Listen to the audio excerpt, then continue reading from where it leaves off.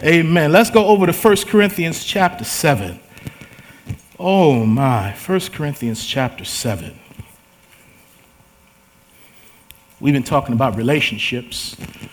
From 1 Corinthians chapter 7, Paul covers a whole host of different relationships and relationship challenges that Christians have in the church, in the body of Christ. Because we never ever want to think or let people think that because we know Jesus, we don't have problems. That because we know Jesus, we don't have issues. No, we have issues. We have problems. We just have someone to help us through those problems and to give us his wisdom on how to avoid certain problems. But God knows our frame. He knows that we're dust.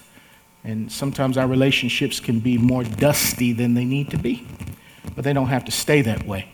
Because when the truth comes, freedom comes.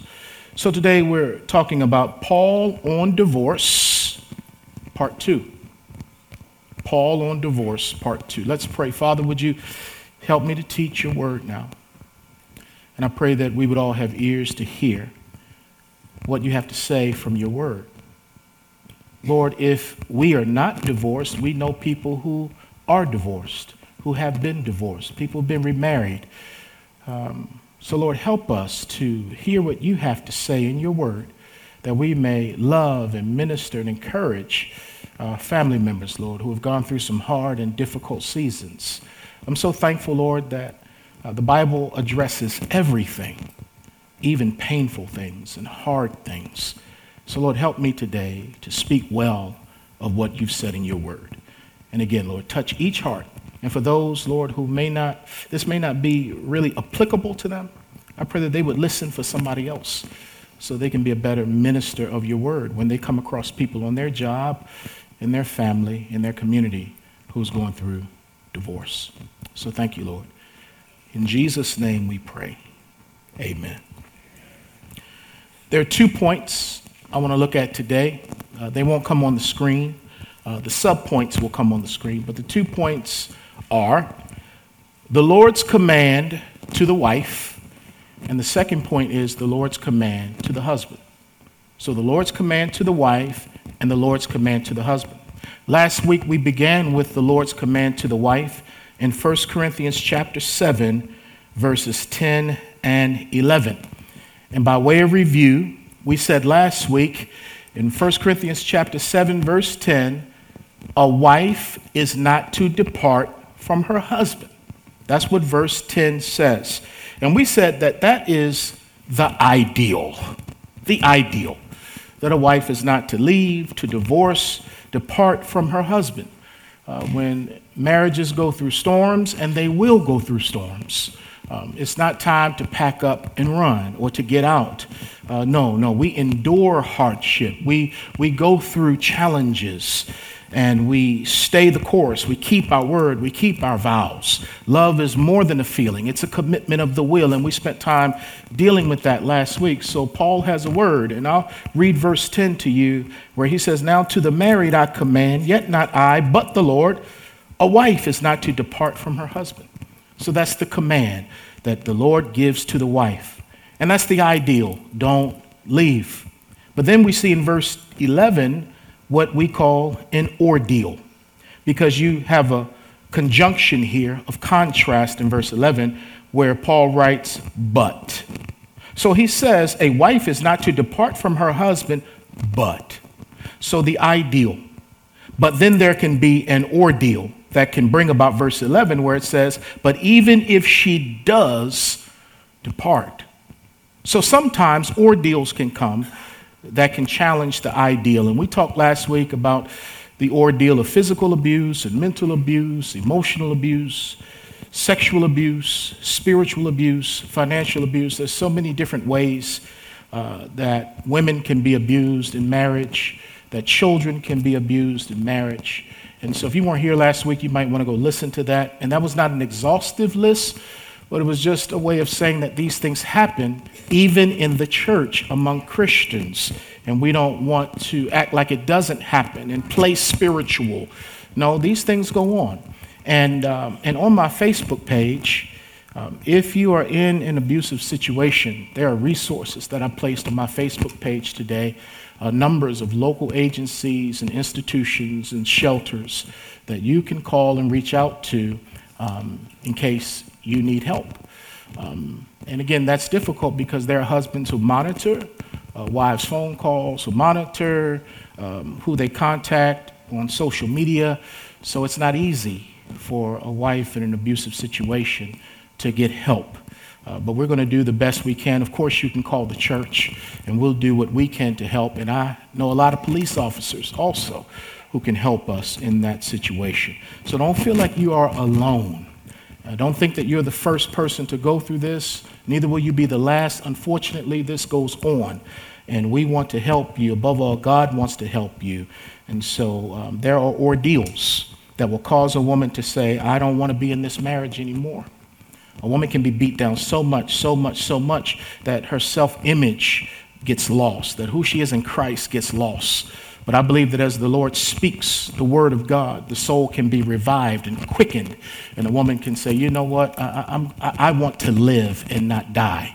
I want out of this to protect myself because of this ordeal.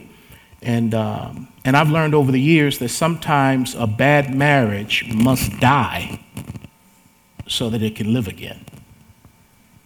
Okay, I know we're not thinking about it living again. We just want to live ourselves and escape and flee. But sometimes it takes a marriage to die, a bad one, so that it can live again. In John chapter 12, verse 24, Jesus talks about unless a seed falls to the ground and dies, it can't produce fruit. So when a seed produces fruit, it goes through a death process.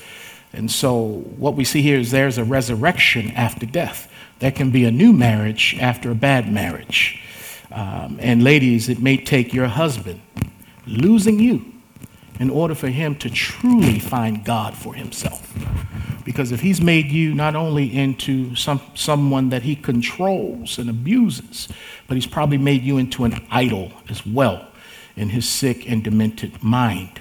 And it may take him losing you, which means he's losing control, he's losing power, so that he can have to be alone with himself and come to grips with who he is and what he's done. And hopefully it will cause him to turn to Jesus. Jesus is his Savior, not you. And so you don't have to die again. Jesus already died to save him.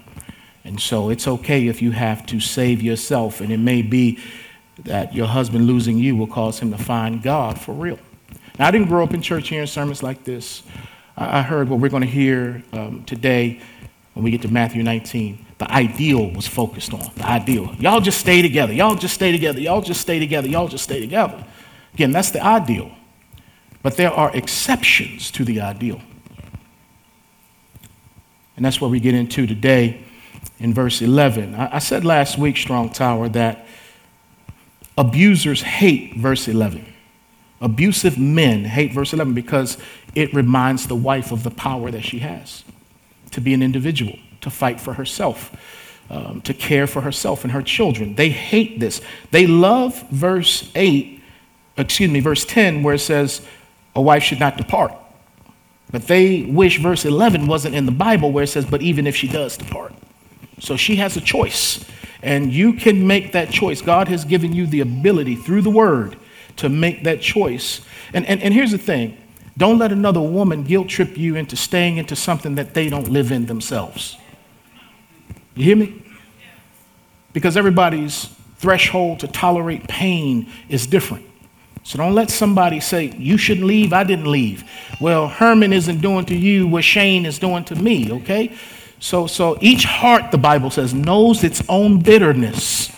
So we pray and we bear one another's burdens. We walk with people. And we're not going to wait until it gets so bad where the police are coming by and they're telling us of something that happened in the home that could have been avoided. No. So again, I have to stress that this verse liberates women. But now those women who are getting liberated are about to get mad with me because I'm going to read the second part of verse 11. Okay? They're about to get mad with me. Let me say this here as a caveat. When people are going through marital storms, the last thing they want to hear is the Bible. The last thing they want to read is the Bible. Now, you should read the Bible. Well, let me put it this way. People don't care what God has to say when they're going through what they're going through. Their hearts become hard, not only towards their mate, but towards God and other people who represent God. And many times the last thing they want to hear, read, or get into is the word of God. So I'm giving all of us this word up front. Store it away, read it, study it, so that if and when, God forbid, you go through a marital storm that's so bad, you can't say, no one ever told me, I didn't know what the Bible said. No, you're being held to a level of accountability now because you're being told what the Bible says. So you're without excuse if and when you go through something to say, I'm just going to do what I want to do. No, being a disciple, you can't pick and choose when you do what you want to do. We follow Jesus even when it gets hard. So God, what do you have to say? And again, here it is. Women love it. I'm liberated. I can leave. But Paul says something else in verse 11. I want you to read it with me. He says, but even if she does depart, let her remain unmarried. There it is. So if you divorce your husband for one of these reasons of abuse, okay, that the Bible doesn't specifically talk about, but you are going through it specifically. So you leave to protect yourself and your children. But that doesn't free you up to get married in every case, to get remarried to someone else in every case. Okay? Y'all see what I see, right? He says, let her remain unmarried. Why? God loves you too much, ladies, to let an abusive marriage destroy you. But he also loves the covenant of marriage too much to let you destroy it with an unsanctioned second marriage. It's real quiet. That means you're listening. He loves you too much to let a bad marriage destroy you. But he loves the covenant of marriage too much to let you destroy it with an unsanctioned second marriage. Because rather than jumping into the arms of someone else on the rebound, God says, remain unmarried. You need to heal. You need to be strengthened. Because if you jump from one relationship into another relationship, usually when you're on the rebound like that, you're going to pick somebody like the one you just left or worse. So God says, I'm trying to protect you. Whenever he gives us one of these commands to not do something, he's not trying to rob us of joy. He's trying to protect us from pain. And so this means that when people get out of a marriage for a reason that God doesn't directly sanction in the Bible, and I'll read that in a moment, but for these other things that are subjective and they're real, and you have to move to protect yourself, okay? Paul says remain unmarried. The goal we're going to see in a moment is reconciliation. That's the goal. And again, it may take the husband losing you to find God and to have a new marriage again for the sake of the covenant and for the children. So we want to see a miracle, all right? So, but there can't be a miracle if you go out and get married as soon as you get out of that marriage. Wait, hold on. Remain unmarried. And if you go to the judge downtown with your new man who says he won't treat you like your old man, and the judge marries y'all. Listen to this. The judge downtown cannot overrule the judge of heaven. What do I mean by that? The judge of heaven still sees you as being married, even though he allows you to be divorced under these precarious circumstances. Okay? So hang with me, which is why, as we'll read in the next passage, if you get married without having God's blessing, and his blessing from the church, you are now committing adultery in your second marriage. Because God still sees you as being married to the first person, even though the judge down here allowed you to be married to the second person. So this judge can't overrule that judge. Why is God doing all of this? Because he wants us to respect the covenant of marriage and not take it lightly and play with it. But too many of us treat it like a contract that we can sign and get out if we got a good enough lawyer. But God's like, this is more than a contract. It's a covenant. And I'm involved in this covenant to bless this union. And when I keep my word, You need to keep your word. So God is serious. So, wow. So pastor, oh my goodness. So you saying to me, if I get out of this marriage for these kind of abusive reasons, I can't get a new deal? The ideal didn't work. Went into an ordeal. Now you're telling me I can't get remarried to somebody else, no deal. Pastor, I want me a new deal. How do I get a new deal? Well, there are ways to get a new deal. Let's go to Matthew 19. Yeah. I'm going to get some emails this week.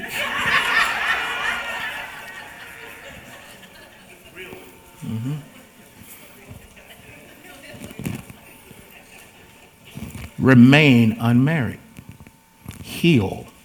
Trust God. Pray for your husband, your ex-husband, to meet God, to know God. Perhaps there can be a new relationship, a resurrection of the relationship. But don't go out. Stay unmarried. You want to get out of that? Okay, I'll help you out. But don't get into another one unless you meet these qualifications here. I'll begin in verse 1.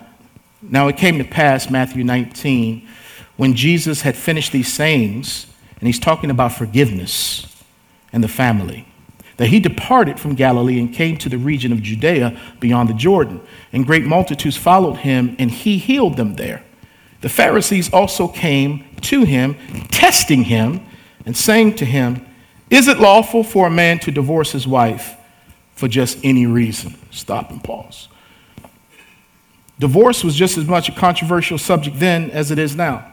And people want to know, where does the preacher, the rabbi, the pastor stand on divorce? Now, the word speaks, but we got to take each case separately. So the word speaks, but we need the Spirit of God to help us to apply the standard of the word to our unique cases and circumstances. So they're coming to Jesus to test him, or in other words, to trap him. Because there were two main schools of thought among the Pharisees at that time. There were two schools of thought. One was led by a rabbi named Hillel, and another was led by a rabbi named Shammai. Now, Rabbi Shammai, he would teach his followers and his disciples that if you were going through marital trouble, Shammai would say, there are no grounds for divorce whatsoever. So that's Shammai. He was very strict, almost legalistic. So you can't get out of marriage at all. And again, I've met Baptist preachers over the years who, I don't care what goes on in that marriage, you stay married. Okay? But then Shammai came along, Hillel, and Hillel was a little bit more liberal, a little bit more loose with his beliefs. But his belief was so liberal where he taught his people that if your wife burns the bread, you can divorce her. So one dude, you can't get out of marriage at all. Another dude, you can get out for any reason. So you got two extremes here. Never get out for anything. Jesus, where do you stand? Because if you go to this side, we're going to get you. You go to that side, we're going to get you. And that's why the Bible says in the book of Ecclesiastes, it is the fear of the Lord to avoid extremes. Watch extremes. The only extreme I really want to hang on to is that Jesus is the only way to God, that the Bible is the word of God. But I don't want to make things extreme that don't need to be extreme. Somewhere God's called his people to walk in the balance. That's why we have to be careful of political extremism. Going too far to the right, going too far to the left. Somebody says it takes two wings for an airplane to fly. We need to be careful of extremes. Lord, how do we have balance? And Jesus is going to come with balance here. Look at verse 4. So they're trying to test and trap our Lord. And the Bible says, and he answered and said to them, have you not read? Stop. They want to talk about divorce. Where do you stand, Jesus? Have you not read? Why? Because when people are going through divorce and wanting a divorce, they're not reading the book. Or if they are reading it, they're reading it with a crazy slant. So Jesus says, have you not read? Why? Because the Bible is the authority. That he who made them at the beginning made them male and female. So Jesus took them back to Genesis.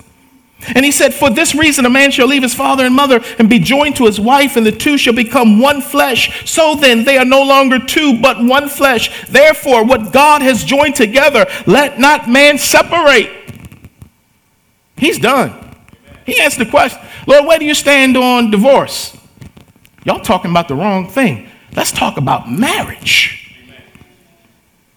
Let's talk about the ideal, what God intended from the beginning and what you and your spouse intended from the beginning when y'all got married. Y'all intended that it would be until death do us part. Go back to the beginning. Go back to why you got married. Go back to why you fell in love. Ask God to soften your hardened heart. Jesus says, man, I'm not talking to y'all about divorce. I'm going to talk to y'all about marriage. So they said to him, verse 7, why then did Moses command to give a certificate of divorce and to put her away? So Jesus, here you are talking about this thing, the ideal. Okay, if that's the case, why did Moses command divorce? They slick, but they're not slick enough to fool the master. He said to them in verse 8, Moses, because of the hardness of your hearts, permitted you to divorce your wives. The word permit and command are two different words. Moses didn't command y'all to get divorced. He permitted it. Let me stop and pause. To my elders, just pray for me as I say this. The times where ministry has gotten the hardest and where I've contemplated wanting to quit has been when I've had angry couples in front of me. And I can't help them. No one can help them. They get mad at me. They blaming me for their mess. And I'm like, I don't need this. I go somewhere else and do something. I don't need to get beat up by y'all. And I know how Moses felt.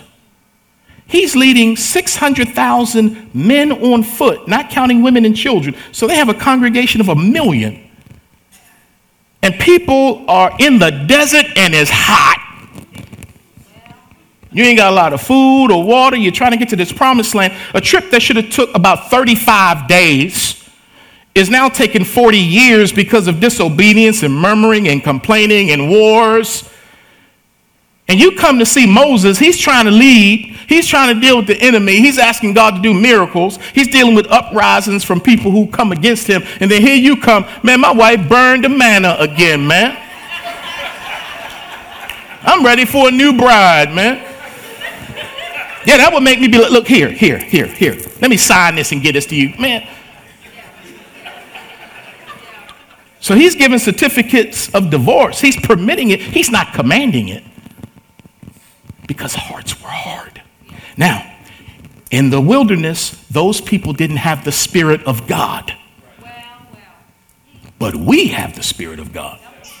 They didn't. Only Moses and some of the elders and Joshua. So back then, the Spirit didn't rest on or in everybody. So their hearts were hard. But Jesus is saying that's still not an excuse, even though it's real. Y'all should have been asking, how do we make our hearts soft again? But Moses permitted it because y'all weren't going to drive him crazy. The man that could part the Red Sea could not make one heart soft.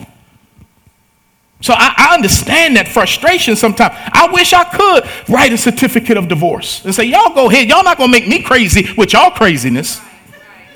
Y'all want to be apart? You don't care what God say? Okay, man, leave me alone. But I can't say that.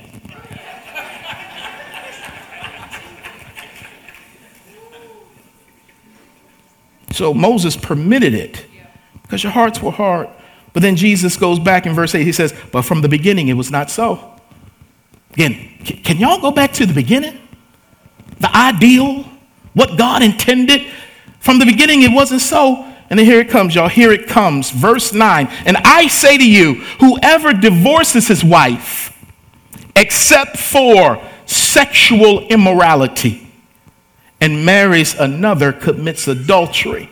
And whoever marries her who is divorced commits adultery. Y'all ready to unpack this real slow? Because we like Jesus when he says stuff that we like. But when he says stuff that challenges us, whoo. I remember preaching on this many years ago in our church, and there was a lady who came, and she said, you know what, if I had heard this when we lived in California, I would not have divorced my first husband and got married to my second husband, if I'd heard what the Bible teaches. And I would say to her or anyone who may have done that to say, okay, God forgives. Divorce is not the unforgivable sin, and remarriage is not the unforgivable sin. God forgives whenever we repent. But like he told the woman, go and sin no more, I say to you, go and divorce no more. Don't jump in and out like you got a pogo stick. Go and divorce no more. Now that you know, okay, stay. So Jesus says, here's the exception for sexual immorality. The Greek word is porneia, which encompasses a wide range of sexual perversions. So each case is different. So Jesus is saying when the sacredness of the covenant is violated by sexual immorality, that spouse who was violated against is free to go. Now here's the deal. So Jesus says, you're free to go. But if somebody tries to leave a marriage without that exception clause, and they get married to somebody else, Jesus said, y'all are committing adultery. Why? Because God still sees you as married to the person that you're having irreconcilable differences with. So you just can't jump and get married, because if you do that, you're committing adultery in the eyes of God. And according to Paul, people who commit habitual adultery as a lifestyle do not go to heaven. Oh boy. Not that if you commit adultery. No, if you keep committing adultery, which is proof that God is not really your Lord and Savior, because you can't know him and live in sin. So that's why when Jesus finishes saying this, verse 10, his disciples said to him, if such is the case of the man with his wife, it's better not to marry. If I can only get out because of sexual immorality, man, I might as well not even get married. So Jesus set the bar high on the sanctity of marriage. Yes, there are cases where divorce comes, and he says sexual immorality, ongoing, perpetual. And here's the thing, too. Here's the thing. Let me hear the church say grace. Grace. Because although you could get a divorce because of sexual immorality, that doesn't even mean you should get a divorce. Why? Because God doesn't divorce us when we commit sexual immorality and pornography and a spiritual adultery against him. He doesn't divorce us when we go astray. He loves us into change. So just because someone can get out doesn't mean they should get out. But if they do get out, we are not to judge them for getting out of the marriage. Let the Spirit minister to that person, male or female. I know men whose wives have been living lives of adultery, and I know men who will take them back just like that. But there are other men who can't handle that, and they say, no. And vice versa. There are women who do this, take their husbands back. And then there are women who say, I won't do that. That's why each of us will give an account to the Lord when we stand before him. So now what we're talking about is reverencing God, respecting God, fearing God, not playing with God or his covenant institution called marriage. Because if you don't plan to stay in it, don't you get in it. But a lot of times we marry the way we date. We date somebody, it's going good for 6 months, then we don't like them no more. We realize they got halitosis that's cranking, we don't want them no more. And we break up, we get back together, we go to somebody else, we break up, and we carry that habit into marriage. And as soon as it gets unpleasant, because it will get unpleasant, we're ready to go for the escape hatch. So although you can, doesn't mean you should. So Jesus says you can get a new deal if this criteria, this exception clause is there. But other than that, you don't get a new deal. Again, he's not trying to be all the way over here. You can never get divorced. You can get divorced for any and everything. Somewhere there's got to be a balance. We hold on to the ideal, but there are real ordeals that come. And although the ordeal comes, does that mean you should get out, even though you could? Some of us are called to stay. Some of us are called to leave. And here's another thing. This is why you need a pastor in the church. Because when I marry people, I stand in the place of God. Because in the Garden of Eden, God was there with Adam and Eve. For this cause, a man shall leave his father and mother and cleave to his wife, and the two shall become one flesh. And when I stand there at an altar with a husband and with a wife, I'm standing there in the name of Jesus. I'm standing there for God. And when I join y'all together, I say, what God has joined together, let nobody separate. Why? He's given the church and leaders in the church the keys of the kingdom to bind and to loose. So as a minister, I get to bind. Y'all are bound together. That's why you just didn't go down to the justice of the peace, because there's something about you that says, I love God. I want to get married in God's house by one of God's ministers with God's people. We want to have communion and prayer and scripture reading. We want God to be the head of this marriage and relationship. It's his idea. We were created for him and by him. He saved us. It's all about Jesus. So we want the pastor to marry us. So I'll bind you. But if you want to get loosed from a bad situation, don't just leave. Come stop by the church. The same ones who bound you, we'll listen to it and examine it. And we'll say, you know what? Based on what we're hearing from both parties or one that will talk to us, let's pray with this family. Let's watch this family. Let's cover this family. And maybe in time, we'll loose this person to go free and get married again. We can loose you. That's why you don't want to jump up and be a preacher, because we're under stricter judgment. So when I stand before God, I got to answer for the people that I was able to bind and people I had to loose. And those are rare, but we've done it. So people can go free with God's backing behind them, saying, I'm free to go. And I may not even date anybody, but if I wanted to, I could. Why? Because the church sanctioned me. I'm free, I'm loosed. But what happens? Usually when people go through, they don't want the church involved. I've seen people leave the church in marital trouble, come back 2 years later with a new person. Hey, I want you to meet my husband or wife. What? How come you let your boy in on this? What? Because you know we would have lovingly challenged you here. But you're going to go somewhere else and not tell the whole story to Reverend so-and-so. See, if you come from somewhere else and want us to marry you, we're going to ask questions. Okay, tell us about your first marriage. Why did it end? And there are times I'll hear some things, I'm like, oh, no. I'm sorry that went down, but I don't have the faith to marry you.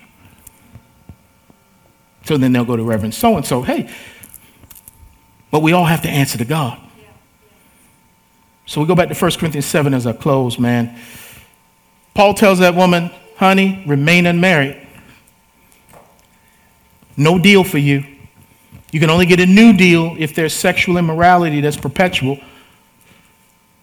Not he messed up or she messed up one time, okay. There's the letter of the law, but where's the grace of God?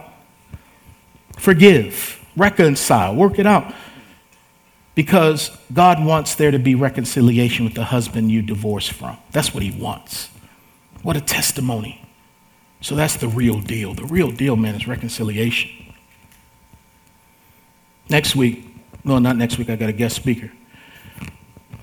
I'll hit it fast. Secondly, the Lord's command to the husband. All right, we talked about the wife. What does he say to the husband? 1 Corinthians 7:11. After he tells what he has to say to the wife, he says to the husband, and the husband is not to divorce his wife. Paul, where's the exception clause for the homeboy? You gave her an exception. Where's his exception? No, he doesn't get an exception in 1 Corinthians 7. Now, he could get one in Matthew 19 if she is sexually unfaithful, living this kind of lifestyle, unrepentant. He could, doesn't necessarily mean he should, because Jesus is married to the backslider. Doesn't mean, But in 1 Corinthians 7, she can leave for irreconcilable differences that are abusive to her. But homie, you can't leave if she is abusive towards you. Oh, wow. And you just can't leave just because you want to get a new honey. You just can't leave like that because you're tired of her.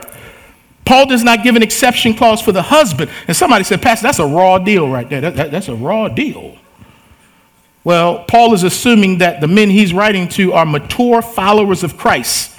And a mature follower of Christ will not initiate a divorce because he knows what God is capable of doing. He's not going to initiate. He's bound by hope. He's bound by love, and he's bound by his conscience. He's not going to leave. Hosea and Gomer. She was sexually unfaithful before and during the marriage, and they stayed together. Joseph had married. Joseph was about to put Mary away because he thought that she was sexually unfaithful, being pregnant by the Holy Ghost. Yeah, right. But he loved her enough not to parade her in front of everyone, to have her possibly stoned. He says, I'll put her away secretly. And while he was considering this, the angel spoke to him and said, don't you be afraid to take her as your wife. What's the point? He took her as his wife because he heard from God. And when a man hears from God not to let his wife go, not to leave his wife, even if he has quote unquote grounds, man, you do what God tells you to do. And as I mentioned earlier, Jesus never divorces his bride, which is us. Nothing can separate us from his love, not even our disobedience and unfaithfulness. Jesus sacrificed himself for the church. He sanctified the church by the washing of his word, and he received the church back to himself. What's the point today? Divorce isn't always the answer. But for some people, it is an option. It's not the unpardonable sin. He forgives, he loves. Things get hard, but don't try to do it alone. If you need help, call someone that can help you. There are agencies that are there. You need to talk to your church, your elders' wives, your pastor. Get some help. Don't leave the church when things start going bad in your marriage. And above all, keep your heart soft before the Lord. Let him be able to examine your heart at any time. The heart, the hardness of heart. I don't want to have my heart hard because of what you did to me. And I don't want to have my heart hard where I'm doing wrong things to you. I can't control my spouse. Holy Spirit, you control me. Soften my heart so I can forgive. Soften my heart so I can change how I'm living, being mean and nasty and irritable and surly. Lord, help my heart. Because if you have a soft heart, you have a good marriage. If you have a soft heart, you have a good marriage. Yesterday, I was going to have breakfast with one of the brothers. And I got in my car. It started. I have a push button. And I pushed the button, and nothing happened. I pushed it again, and nothing happened. And there was a sign that came on my dash where it was talking about the battery in my remote was dead. So this is not a key kind of thing, ignition. You just get in, you press the button. But my little key thing had given up the ghost because I had been ignoring what the console was saying to me for days. Your battery dying. Your battery dying. Your battery dying. Oh, your battery dead. So I go upstairs and I grab the spare key. And I come down and say, okay, that ain't going to stop me. But the spare key didn't work because I put it in the box because the battery in it died. So both batteries dead. And here I am in this wonderful car that cannot move because a small little thing called the battery did not work. So I was like, oh man, come on. I start pressing the button, and then it honked a little bit. So I'm trying to like revive it with, So it starts up enough where I can start the car. Get to my breakfast with my friend. We have a great time. He hangs around to make sure it can start again. It starts, and I go straight to the dealer. And I go to the dealer with both of the keys, and I say, I need new batteries in both of these keys. I should have come a long time ago, but here I am today. And they took the keys, and in 5 minutes, they fixed the batteries. Your heart can mess everything up. You can't function. You can't move. If you ignore the warning signs, when God is saying repent, forgive, when God is saying confess, when God is saying change, and if you ignore the warning signs, you're going to find yourself broken down with something that could have been avoided if you go to the manufacturer who made the heart and say, God, help my heart. Fix my heart. Heal my heart. I know it's a process, but it begins with me saying, help. Otherwise, you're going to be stranded, struggling, and you might not be in your own garage. You may find yourself out on the road somewhere. And I had to thank God. Lord, I'm glad I wasn't somewhere at night. Thank you. Let's stand. Each case is different. Take the word, read the word, meditate on the word, study the word. Hold the word against your situation. Ask God what he's saying of you as a wife. Ask God what he's saying of you as a husband. Get together and study and pray together. But men, love her like Christ loved the church. He didn't abuse his church. He loved his church. He didn't leave his church when his church was struggling. I know it's hard, but you said you wanted to be like Jesus, didn't you? Now's your opportunity with your wife. She's killing me. Well, the church killed Jesus. You just don't know what I'm dealing with. No, I don't, but he does. Get counsel. Go see a professional. Come to the church. We'll help you as much as we can. Get some accountability, but don't give up. Don't just try to leave your marriage. Oh, Lord, there's so much here, but I'm so glad that you know how to talk not only to the corporate gathering, but to each individual. If we would only have ears to hear, I pray that you would save a marriage that's headed for divorce. I pray, Lord, that you would not only save the marriage and stop the divorce, but you would resurrect the marriage and give them a new marriage. Something that what the locusts tried to eat away, Lord, that you would just restore and bless.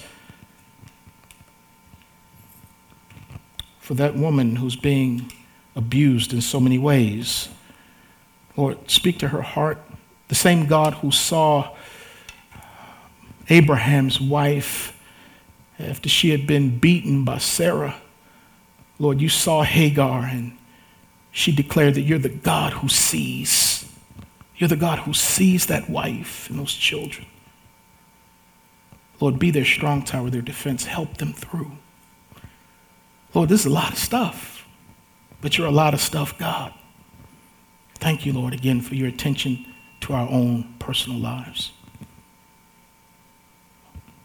Would you help? Would you strengthen? Would you encourage?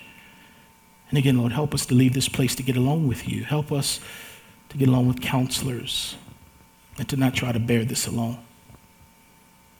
We know that the enemy is real. He showed up as soon as Adam and Eve got married. And he is here to try to destroy and divide every home under the sound of my voice. But we're not ignorant of his devices, and we rebuke him in the name of Jesus and say, you have no place in my marriage and in my family. And I'm fighting for my family. I'm fighting for my marriage. I'm fighting for my joy. And I'm asking God to restore what the locusts have tried to eat. I'm asking my Redeemer, the one who could raise himself from the dead, to raise my dead marriage, to bring my wife back, to bring my husband back, to make him or her a brand new person in Christ. Nothing's too hard for you. We believe. Help our unbelief. And as we pray, would you do exceedingly, abundantly, above all that we could ever ask or imagine. Thank you for the power that's working in us. Lord, to you be the glory, the majesty, the dominion, and the power in the church and forevermore. And all of God's people said, amen, amen, amen. If you need to see me, you want to become a Christian, come see me. If you're a Christian, want to get baptized, come see me. If you're looking for a church home, come see me. I'll be standing right here. But first, let me put in a breath mint, and I'll see you right up here.